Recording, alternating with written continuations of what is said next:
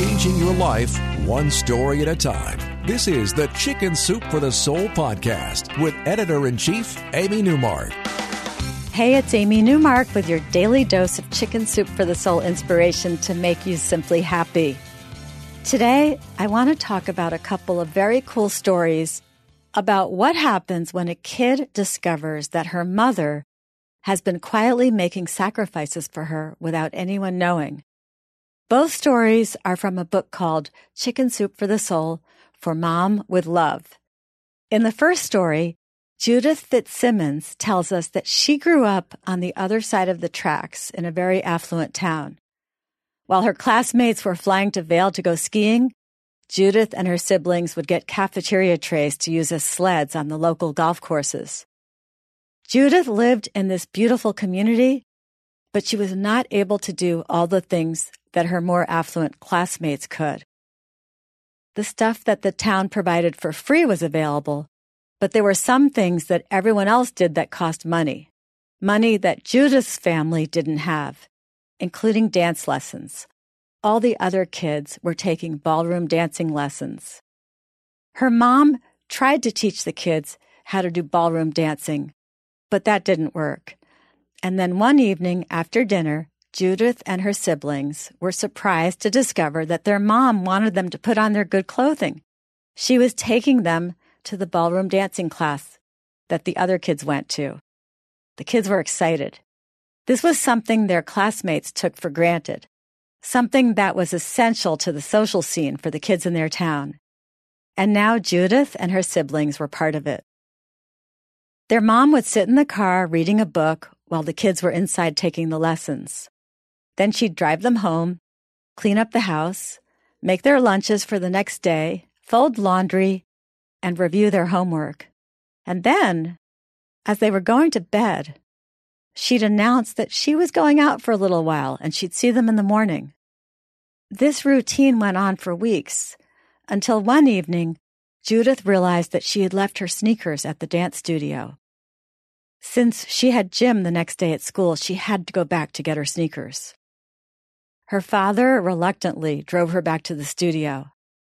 And then, just as she was about to knock on the door, she saw her mother through the window, on her hands and knees, shining the hardwood floor.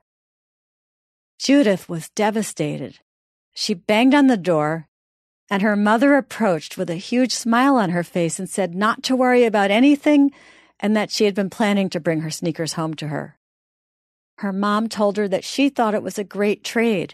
She cleaned the floors, and her kids got to take the dance lessons. She told Judith not to let this diminish her joy in taking those lessons or in dancing. And Judith says it never has.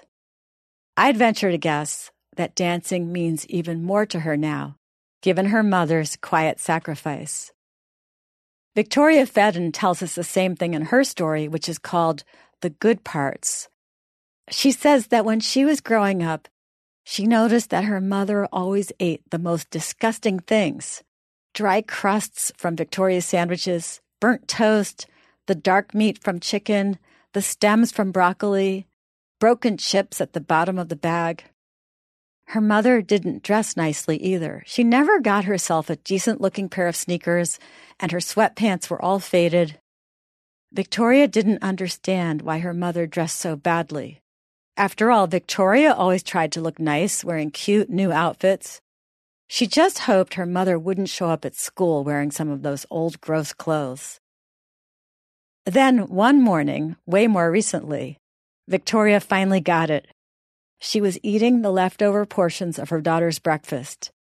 And then she took her daughter shopping to get new shoes for a wedding they were attending that weekend. New shoes for her daughter, but not for herself. She would wear her old ones. She bought her daughter a new dress, too, but not one for herself. When they got home, they ate lunch, and they discovered there were only 2 graham crackers left in the box.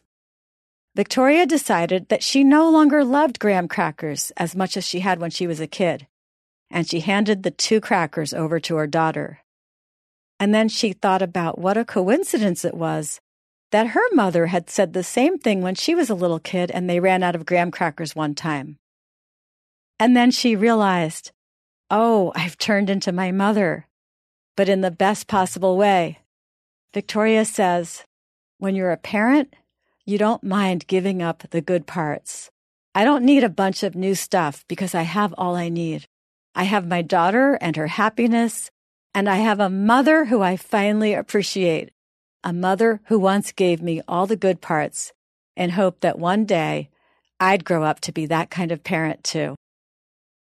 Thanks for listening to the Chicken Soup for the Soul podcast today. Tomorrow is Tip Tuesday, and we're going to talk about some mothers who really make a lot of sacrifices, military wives, and their children, those kids who move all around the world with their military parents, and how they grow up to be resilient, independent, and very well informed about the rest of the world. I'm Amy Newmark. If you'd like to read more stories from Chicken Soup for the Soul for Mom with Love, or give it as a Mother's Day gift, it's being featured at Rite Aid right now, and it's also available wherever books are sold.